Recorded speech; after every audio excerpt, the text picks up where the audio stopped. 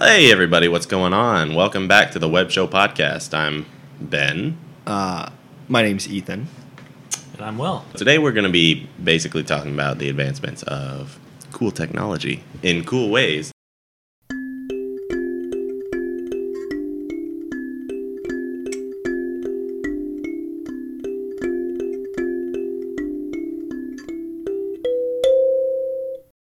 Pretty much focusing, our starting topic is going to be based off of, and this is what spurred the thought to think about this. It's the 3090. Yeah, NVIDIA GeForce just released a new 3090. So they just released their new series, and it is insane. And for us nerds that have no idea what you're talking about, what are you talking about? So that's a graphics card. NVIDIA is a graphics card company. They make NVIDIA/GeForce is the architecture or like the actual like brain structure of graphics cards that every other company uses. Well, to an extent. So you'll have NVIDIA/GeForce cards as well as AMD or in this case RMD cards, which are made by a second company. So as far as the NVIDIA GeForce side, they create the architecture. So a lot of the times they'll come out with the first in this case, the 3090, which is an absolutely insane card with, I think it was 24 gigs of RAM on it, of video RAM. Now, for those of you who are probably Who are what? still lost. Yeah. Basically, we're talking about 8K graphics in a graphics card, which basically means there are 8,000 pixels on a screen, which means it's going to be looking nice. 8,000 pixels across the screen on one line, right? In your computer. And I think that's how they count it. Maybe. But anyway, so as we've known so far, 4K has been oh wow, this beautiful view. It's so good. But now there's 8K, and I don't think my brain can even fathom how that's going to be looking. Mm-hmm. We got a 4K TV not too long ago, and watching we were watching the PGA golf tour last week or whatever, 2 weeks ago maybe, and we were watching it and we're like, wow, this looks like I could see this golf course, it looks like I'm there, you know what I mean? So if that's a 4K TV, what is 8K going to look like, and more importantly, what does that mean for gaming? Yeah. So go ahead, Will. Well, yeah, I was going to say, because they've already come out with quote-unquote 8K virtual reality headsets, and they're massive things that I think they're almost a foot wide, because each screen inside is 4K, so it's technically 8K of visuals. But I just looked it up to make sure, and yeah, it's 7,680 by 4,320, 16 by 9 aspect ratio. So What does that mean? For VR? no, for 8K screens, 8K resolution. So 16 by 9 means 16 inches across, 9 inches up and down. Mm-hmm. On if you had it's the ratio. So if you have 1,000 pixels up top, you'll have whatever the You'll have ratio half. would You'll be. have 600 something. 600 inside. So, but that's absolutely massive, because 4K is only 3,200 something. And this was, what did you say? It was 7,680 So by it's 4,000 double? something. Yeah, it's double. And Remember 8-bit and how that's still a prominent gaming style, but that's Yeah, if you think of the old Donkey Kongs or Marios or whatever, Right. those were 8-bit, so that had 8 pixels, right? well, 8-bit isn't the pixels necessarily. It's just how the game was structured. Because now we're up to your you know how your computer might say if you're in the files, it'll say program files x86. Sure. That's modern computers run on two different systems, which is 32-bit and 64-bit, which means the processor can calculate 64 pieces of data Bits. every time structure. Yeah. So every tick or whatever. So 8-bit just has a reference to that. So with that slower computing, they could only do so much graphics computing. So which led to that, as far as that goes. Gotcha. I guess to avoid. I'm always down for educationals, but what are your thoughts for how this is going to affect? Because they can't be too far away from getting this stuff on they can be far away for 8K, but I'm saying imagine a 4K VR headset and just what that means. It looks it could be the same, but that just changes the experience completely. Right, and I think the Rift S, because I have a VR headset, and I think the Rift S runs at 1920 by 1080, so it's not crazy resolution. I mean, it's like average for today's term. 1080. That's like the highest YouTube quality that you can get normally, right? So that's 1080p. So there's 1080p, which is 1080 pixels, and then 4K.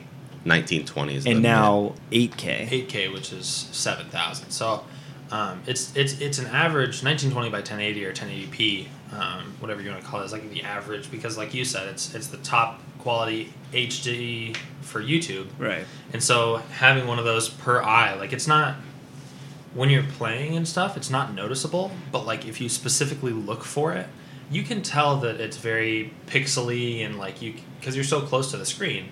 There's only so much you can do, and they put stuff like VSync, which matches the frame rate to the actual screen itself, and a bunch of other settings to like fix it so it seems more smooth. But like with 4K, like you were saying, like it would be nearly impossible to figure out or to distinguish between the pixels in a VR headset, and especially like moving up to 8K once that's possible, and like. I don't know. It's just crazy to think about because it's not that far in the future. So I guess for all you Animu nerds out there, I guess the question would be, how long till it's something like Sword Art? Like how many years for like full dive? Your arms are part of the thing. It's like, how long do you think something like that would take? I don't know. That's a completely different. The haptics. It's different, but I think we're still a ways from that. But I think it's closer than people think. Yeah, and I think it's going to be a much bigger deal. Like, I can imagine someone, even my parents' age, be like, oh, that's not going to, be that big of a deal. It's just like, you can go feel like you're inside the game, or it'd just be like VR 2, where you can actually feel stuff or whatever. But I think electric boot. Yeah.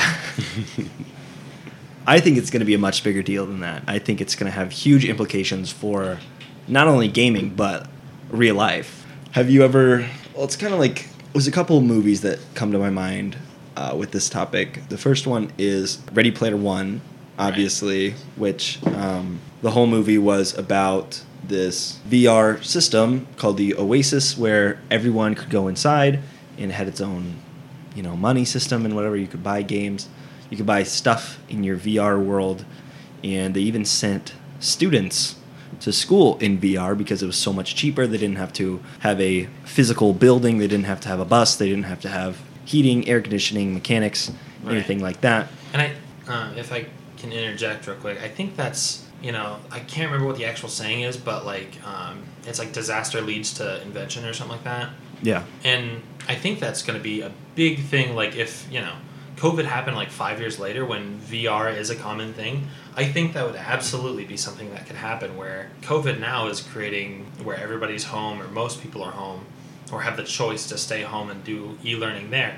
And with something like VR, you would be able to do, like, you'd be able to, search through the solar system. Like, people could, go through something like that. And basically, it makes things possible in education that previously weren't possible before. Like, you could take a field trip, and you'd have to get approved by the school. You'd have to get enough money to go to the museum. You'd have to get bus transport. You'd have to get all the parent signatures, parental approval, and whatnot. And if your classroom was virtual and online and there was no physical classroom in the first place, then you could go anywhere in the world through VR and on field trips and stuff like that. But we can get more into education. It's literally just the magic school bus. Yeah, exactly.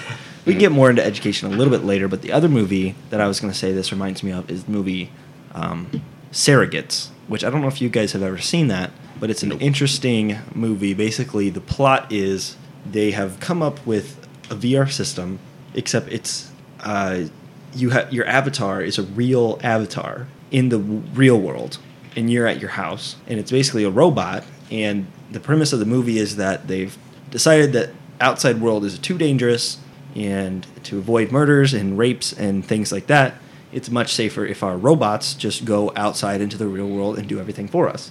So everyone just sits at home all day inside their robot, and they have their robot go out and do stuff, and then the movie takes off from there. So that's the other movie that this topic reminds me of.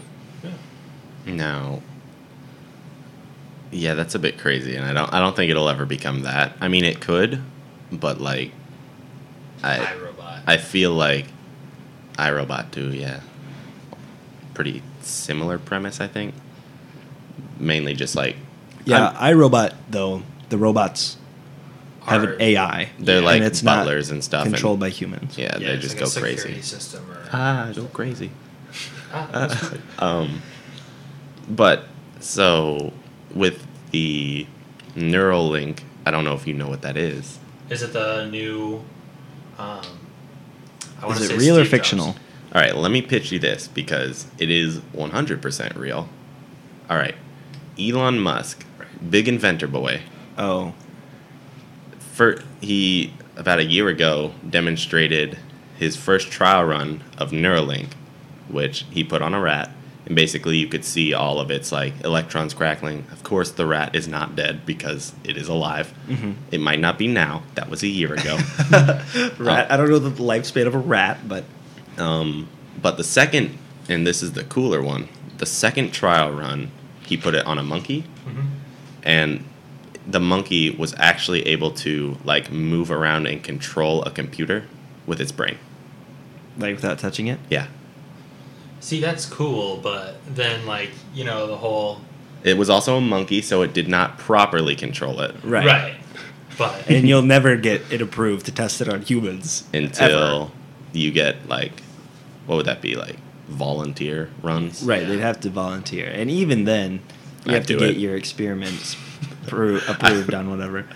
Let me preface by saying I wouldn't do it right now. Yeah. I would Yeah. do it whenever it's like, yeah, this is 99.99% safe. And I'm like, And your brain is not There's- going to get fried. there's no way I would lose a 10,000% chance, or 1 in 10,000 chance, right? And then I'd lose it, and I'd be Right, like, darn exactly. it. right.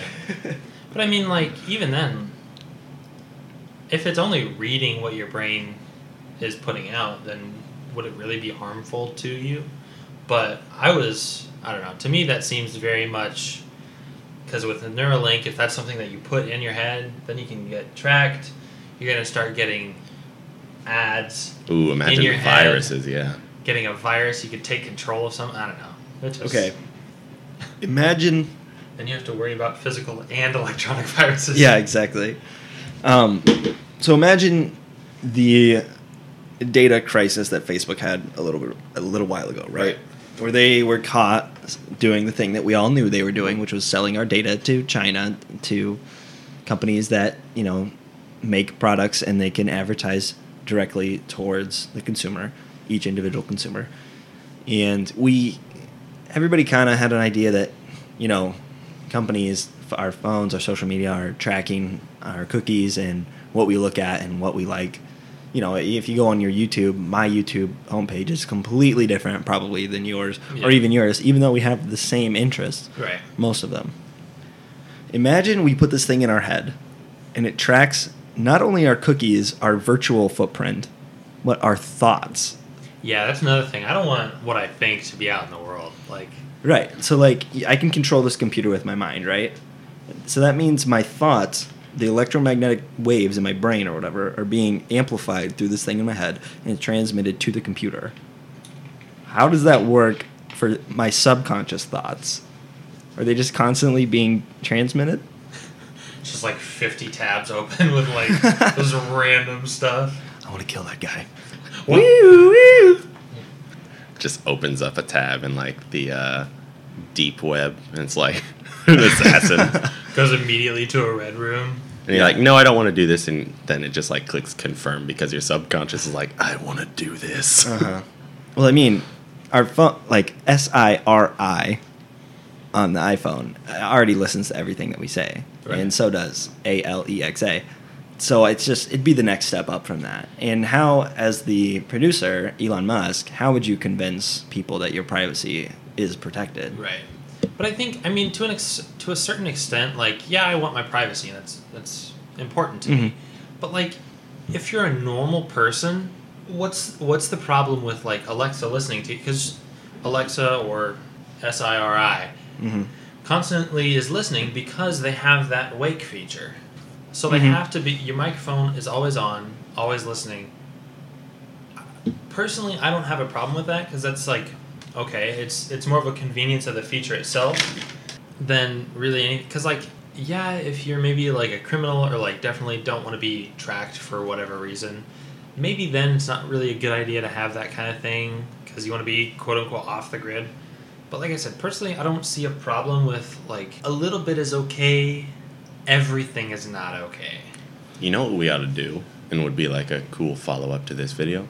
What ought we do? We oughta each like grab one of our parents and just like talk about this. I'm not your dad. For those of you who didn't get the visual joke on the podcast, we'll just grab Ben, literally. We oughta get them here and just like do a follow-up this exact same conversation, but like see the generational divide on like how would you deal with this Neuralink situation. Yeah, I think they're going to be much more against it than we are. Because think about when they were our age, right? The internet didn't even exist. Yeah. So privacy, unless you were literally writing in a diary and sending it, and someone like could see your diary and all your thoughts or whatever, then mail the copy to everybody. Yeah, in the United exactly. States. You accidentally Mailed it to China. Yeah, you mail it to companies in China. Like, I really want a new shoe that's yellow. Yeah, their privacy was at an all-time high, right? Because unless you're specifically sharing things with people, you don't have a digital footprint. You don't have anything like that. And so just how far they've come from that point, even to now, is amazing. And then to think about the next step, what would that be? I can't remember what it was, but the other day it was like the 35th. Somebody has a sale for the 35th anniversary of something, and I cannot remember what. Maybe it was like a Nintendo thing, but like I was like 35th anniversary. What the heck? And it was. I cannot remember for the life of me what 35 it was. years ago was 1985, by the way. Right, exactly. So like, it's just crazy because you see like 1985, the internet wasn't real. We barely had computers and like basic functioning computing machines. Personal computers. Yeah. So like, to think that we went from, and like even, that's one thing that amazes me. I'm sorry, my ADHD is getting to me.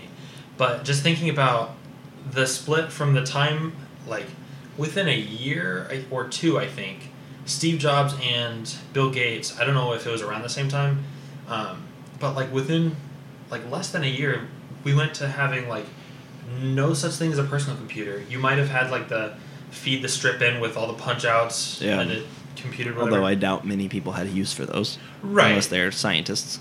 Well, it would be like at a university or something like that. But like those were the first computers, I would say functionally. And then like within like 1 or 2 years, Bill Gates and Steve Jobs both made their own personal computer and shrunk everything down because they didn't need all this other stuff. Mm-hmm. And that just amazes me that like, I know it wasn't that fast specifically, but like moving from a world of complete privacy and these two people just started this mass movement of technology. Because like... And now look where we're at. Yeah, exactly. Right? We have, the most powerful computers to ever exist. Well, not the most powerful, but in our pockets. Every single person in the world. Yeah. And like the thing about like the technology in our phones could literally take us to the moon. It's more powerful than everything that they had in NASA in the 1969. More computing per second power. Right. Yeah. And that just, it's crazy to me because like with as much as that is, like they seem so simple. Yeah. It seems like something that we quote unquote need just to, Right. And this was this is going to go, jumping back on the parents conversation. Right. My dad was talking about the dopamine rat. I don't know if you heard of that experiment where there was a rat and when it had a thing connected to its brain where whenever it pushed this button, it got a hit of dopamine in its brain, which is the satisfaction chemical, right? And eventually, they didn't put any limits on the button. And eventually, the rat pushed the button continuously, literally to the point where it got so tired that it passed out. and it was exhausted.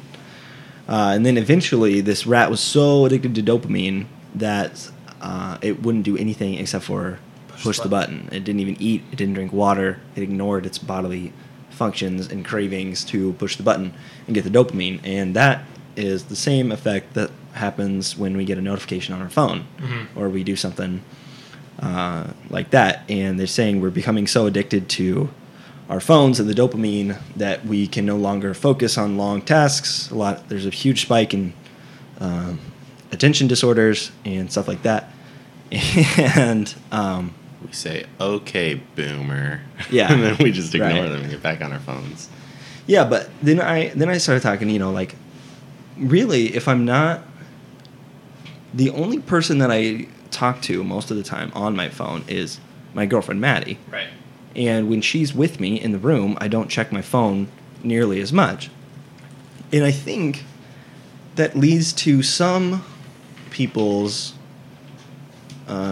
relationship problems, right?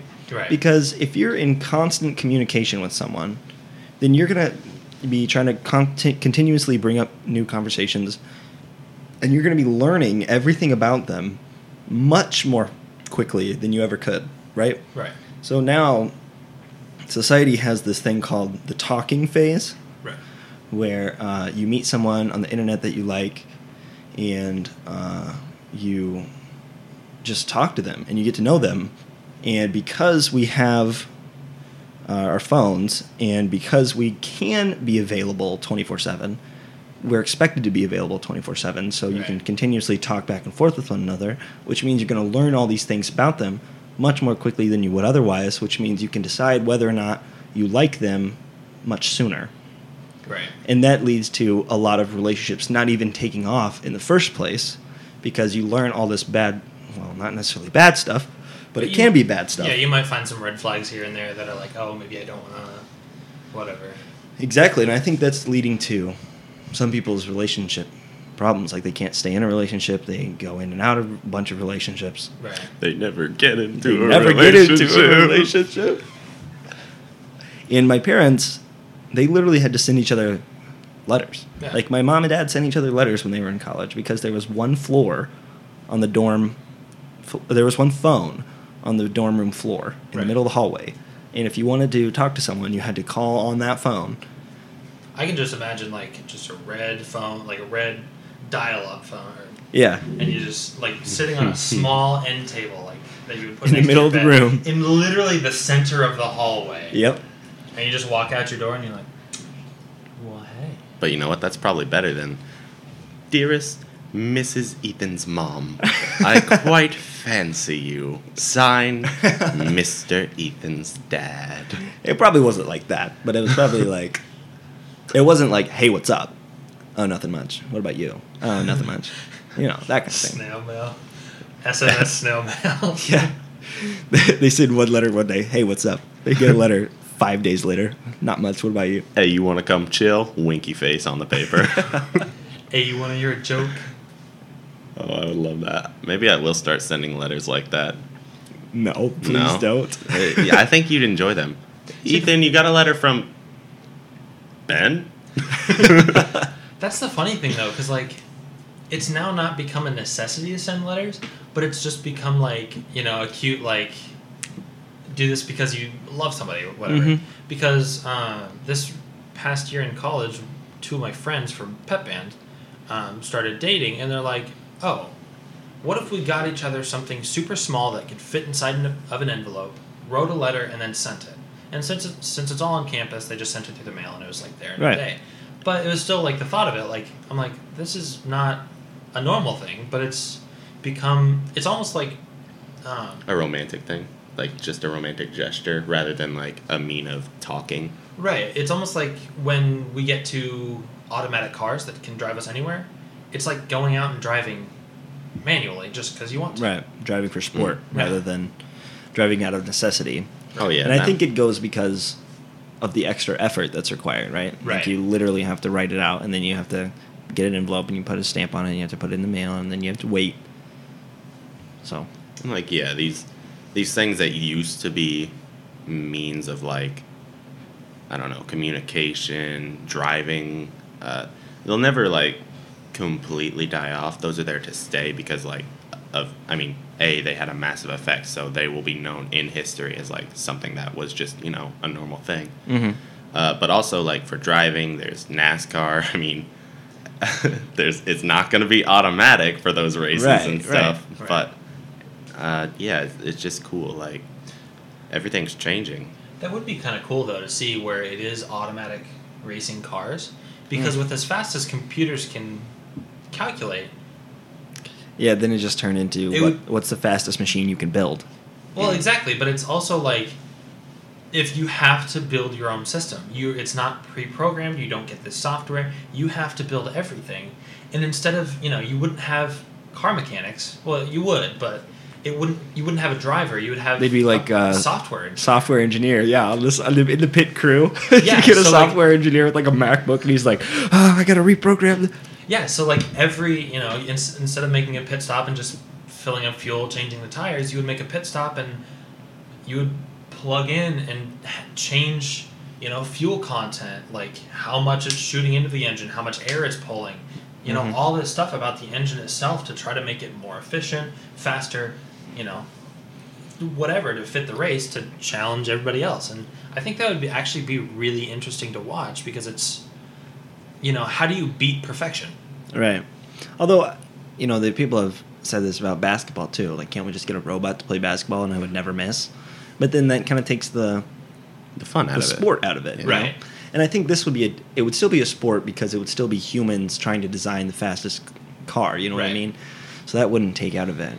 Me and you actually had a similar conversation to this on vacation about self-driving cars. And you said you were against it because you're like, I don't want the novelty of like getting out and actually driving to go away. Right. And then I said, well, I think, the reason I'm bringing this up because I believe it fits into our topic of what is the future of technology going to look like. Right. If you have self-driving cars, right, and they have sensors all over them, so they're never going to crash into another car.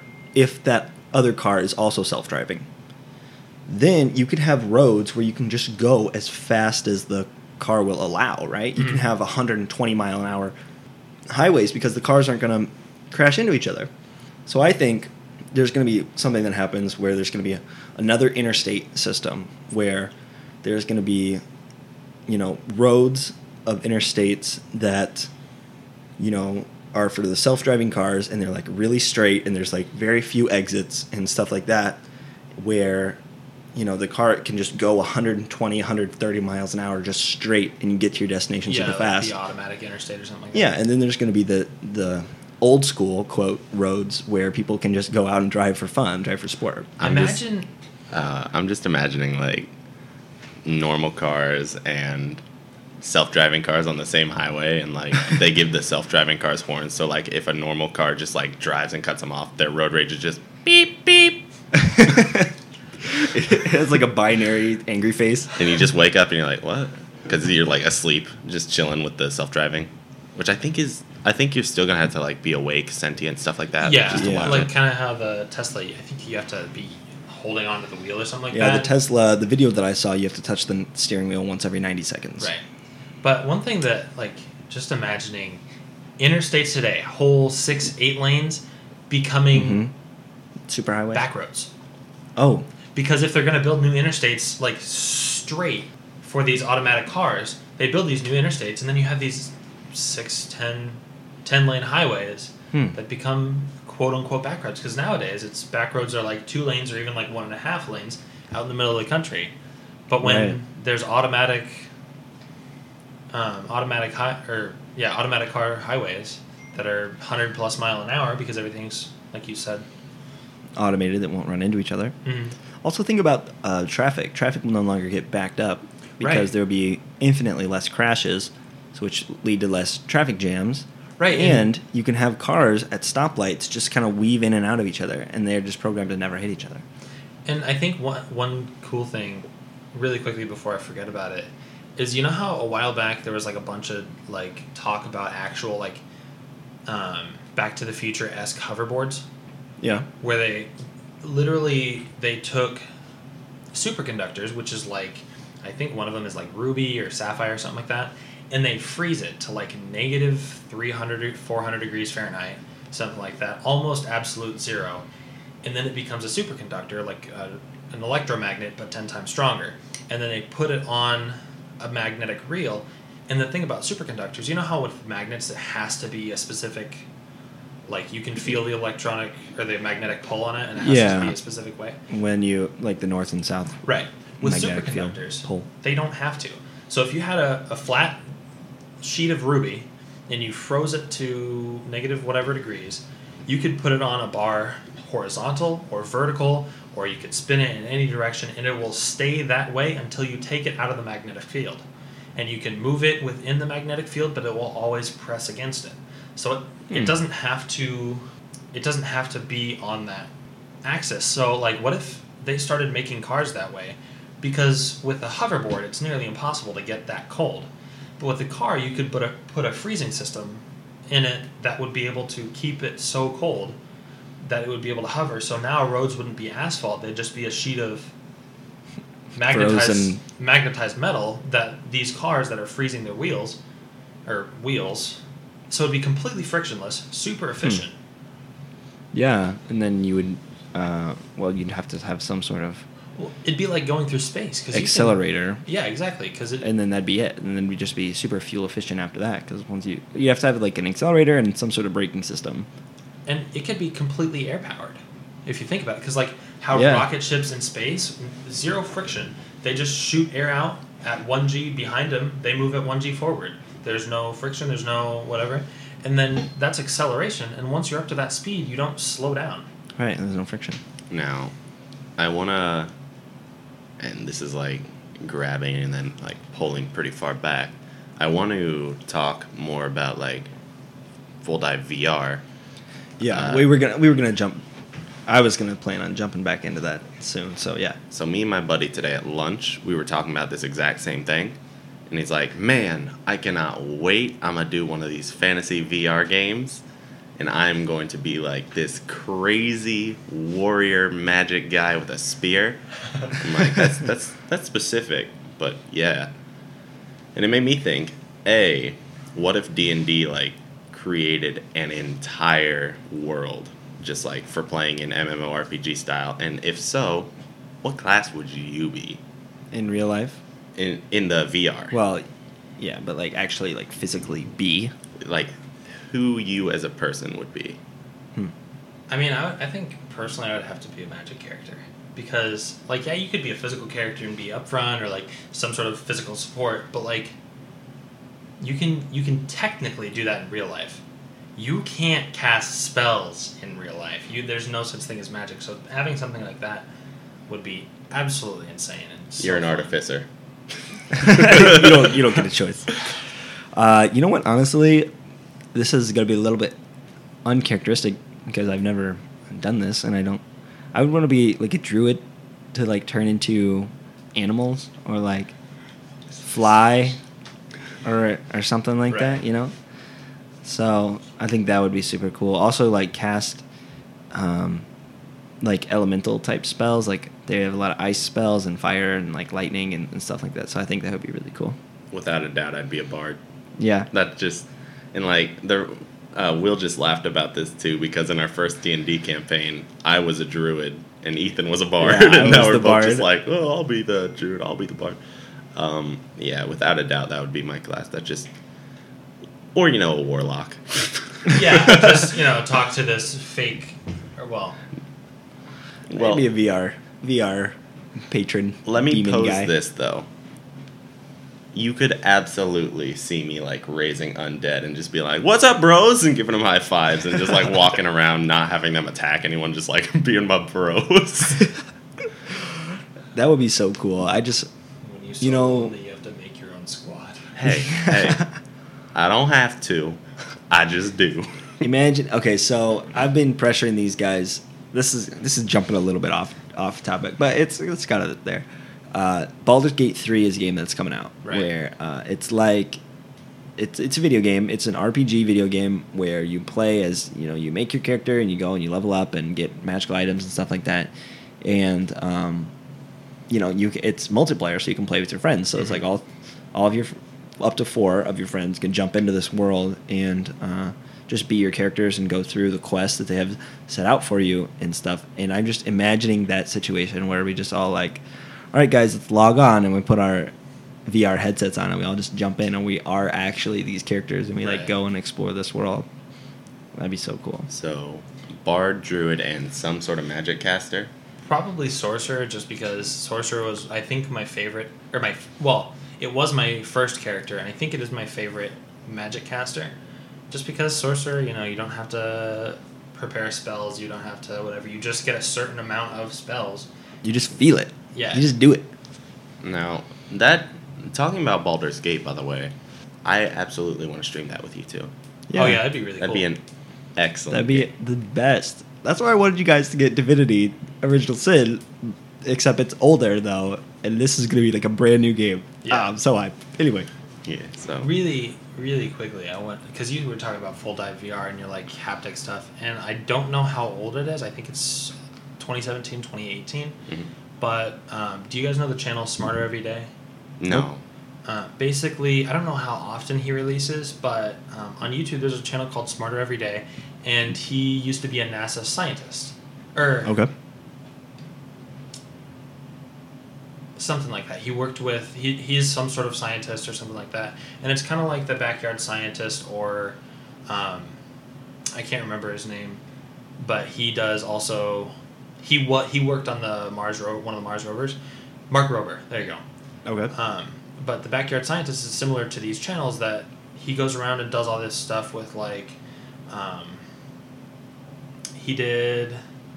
believe he did like the kilogram, which is like he went to Europe somewhere and they had like a physical sphere, and the way that they define a kilogram is like of pure silicone. If you have a sphere this big at perfect proportion, like perfectly smooth and round, it would be a kilogram. And so they keep it in this vacuum sealed box, and it's like they shaved it layer, like atom by atom, to get it as smooth as possible, and that is the kilogram that they base everything else off of. And so one of the videos that he did was a haptic video where he went to this company and they were working on haptic gloves. And so he was able to play their test VR game where, it was just a little like farm, but you could put your hand under the rain and you could feel the rain fall on your hand. Or you could put your hand out and the fox would jump on it and you could feel it like running around and laying down. And like, I've been waiting forever because I originally read Ready Player One, which is about haptics and VR and stuff. Mm-hmm. Probably 2016 or 2015 because I got it in like a box or something. I don't remember when that was. I read Ready Player One before it was cool. Before it was cool. But like I've been waiting for haptics and stuff forever, and like those muscle stimulators. The electric pads. Yeah, the electric pads. That or even the anti-Parkinson's. Yeah. Things where the Parkinson's disease is where your hands shake uncontrollably while you're trying to use them, and they have this little patch that you can put on, which is an electric stimulator that goes onto your bicep, and it sends the electric signals to your brain to to be able to control your hand. Yeah, it's like those sound cancelers, because like instead of just stopping sound, because sound is a wave, right? Yes. So to stop sound, you can either mute the volume, put stuff in front of it that captures it, or you can do an anti-frequency of that. So basically, if it's at its lowest, you send a frequency that at the sound's lowest, it would be at its highest, and it cancels it out. It's just like the reverse, but it's super quiet. The reverse sound wave. So I feel like that's what that would be. But there was another company, I think it was like Tesla Suit or something like that, but it was a Kickstarter, and they took those, and they used it in a full-body haptic suit, and they were working on it to where, because the muscle stimulator, if you send an electric signal at a certain point, like let's say you were pushing up against the wall in the game, it would send a signal to stop your muscles from moving. So it would feel like you're pressing up against this wall. And at the time, it was like 2015, 2016, I barely had a job yet. So I would have absolutely put money into this. But I think their goal was almost like $2 million or something like that, and they were only at like a couple 100,000. But that's where I can see the future going for haptics and stuff. And like it's here, it's just not readily available. Right. And I mean, it makes sense, right? Like everything that we touch or feel is just our fingers sending an electric signal to our brain telling us that we're touching the thing. Touching the thing. I'm touching Will. Don't stop touching your thing. Will. Gosh, no, put your pants back up. Anyway, yeah, so everything we touch and feel is just an electrical signal that is sent to our brain. So why can't we replicate that? You know what I mean? Like, I think it's only a matter of time. I guess walking is like the biggest barrier for VR right now because you can't just like walk into a wall. Right. I mean, in real life, Right. there are parameters that are like, you don't want to just like walk. You can't walk a mile because in like 10 feet you run into a wall, a literal wall. Yeah. Yeah. So, unless we have anything more to say about this, earlier I said we would jump back into the education side of VR and talk about that a little bit more. My dad has brought this up a bunch, and I want to see what your guys' thoughts on it were, especially given now with the COVID and all classes being online anyway. Really quickly. Oh, yeah, go ahead first. The Smarter Every Day, another channel similar to that. Speaking of the running, they are working on a treadmill that works in all directions, which is really, really cool. And it's definitely something that you should look into. Boogity boogity. So my dad, don't you googity boogity at me. Do it. So my dad has brought this up a couple times, and I wanted to get your guys' thoughts on it, about the future of education and where that's going to go, and specifically higher ed, so college. Mm-hmm. You know, my dad works at a small local state university here in our hometown, and he teaches business law, so like contracts and stuff you have to do as a business owner. And so he says he thinks he's going to be out of a job soon because, you know, in the future, technology and video makers and stuff are going to, you know, once Google University comes out, right, where Google has the highest quality video recording software and cameras and stuff, and they hire the best business law professor in the world to come and record an entire class, 16 weeks, semester worth of class, then, you know, they're just going to put that out online. And my dad's saying, you know, just me being the guy that I am working at a smaller university, I'm never going to be able to compete with that. So why would anyone come and take my class when they can watch Google's version of this class that's better? And, you know, again with Ready Player One, where we were talking about how the classroom was in VR and the kids went to school in VR because, you know, there was no building, there's no physical building, there was no mechanics, there's no heating, cooling. They didn't have to give the kids lunch because they weren't physically there. You know, it just makes too much sense to go all online and avoid those costs, skip those costs, and get the kids the same education that they're getting. And I want to get your guys' opinion on that, especially, like I said, with COVID right now and all classes being online.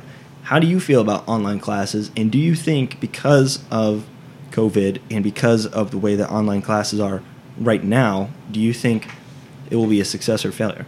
Well, let me just start off by saying I hate online classes. Me too. Basically, I think it does make too much sense. Like, it's way too efficient for, I mean, it sucks, but, I mean, that's how it is. I'd rather be sitting down. I know that it's, like, way more cost go into it. But I think that it is almost certainly going to be, like, within the next 10 years we switch over. Well, I just thought of, well, I have one thing that I like in general, but the thing that you said with, like, the one person at Google University, like you said, Mm-hmm. think about, like, let's say you're going into a physical orientation job. So a mechanic or a plumber or something like that. Obviously, you would go and be an apprentice somewhere. But in that aspect, even in any other aspect, it would still work the same. But, like, think about hundreds of thousands of people in one class So, like, 2019 class, Mm-hmm. hundreds of thousands of people take the same class from the same educator. They all know the same thing, right? Right. Whereas, if you have, like, your dad and maybe a business law professor from U of I or GCU or, you know, wherever else, Mm-hmm. you have then different people's takes on it. You have different ideas, stuff they've learned in the field, Mm-hmm. which, yeah, you can get from this one person at, you know, Google University, but at the same time, then you don't have all these people's experiences. You don't have the stories of, you know, taking somebody to court over theft of a ham sandwich. And like you don't have that stuff. You don't learn that stuff. You don't get, you know, the professors' personalities, because yeah, there are bad professors, good professors. You can have professors who are really, really good at lecturing, really, really good at, you know, keeping your attention and entertaining you and still having you learn. And I think that's why traditional school will never die in general. Like, we're never going to go all online or have one massive teacher, like one class. And then as far as like on-ground stuff, online sucks. Yes. Agreed. Very, very much agree.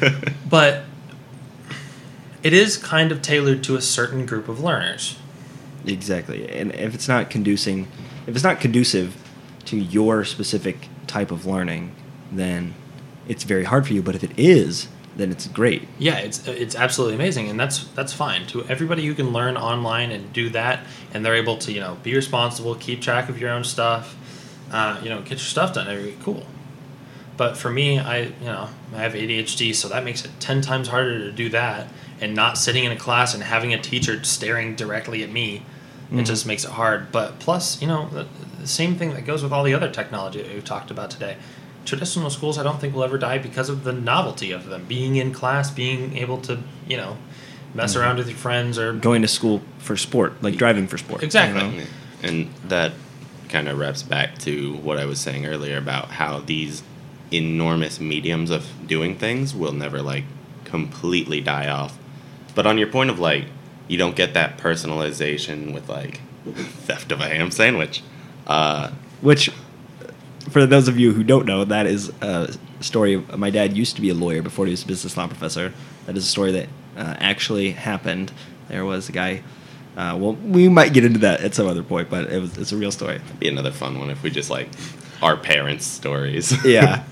But anyway, like if everything is localized, like it's all the same learning, right. that's gonna make it immensely easier for like specialized jobs like trade school. They're like, okay, this person I know for a fact has already been taught all of this because everyone's been taught that. Right. So they'll be like, okay, I need to train them on this, this, and this.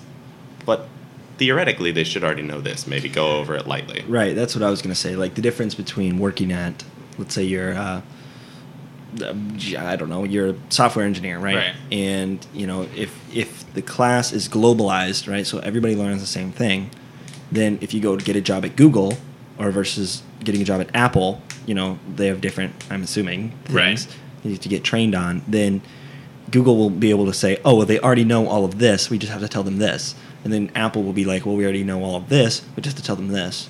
And also the grade that you get in the class will differentiate people. And that's another thing that I was just thinking about, because like with that, then what does differentiate you? If everybody has the same education from the same exact If class, everyone's super, no one will be. exactly. You take certain classes. Well, yeah, obviously you'll take your own major, you'll do whatever, but like then let's say over 4 years, you have 1 million people who took the same software engineering classes, science classes, whatever, in the same major.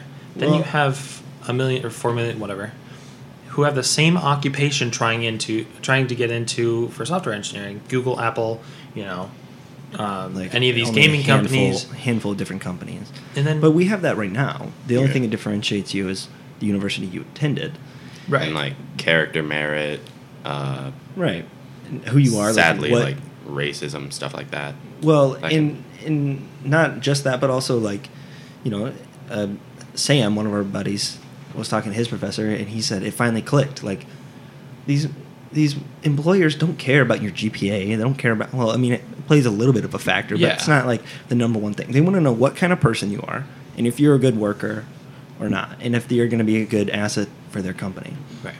And I think, you know, because of, let's just call it Google University. Right. It's coming up.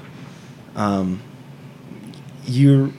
all going to have the same education, but it's going to be, you know, those things that differentiate you as a person, that you get different characteristics.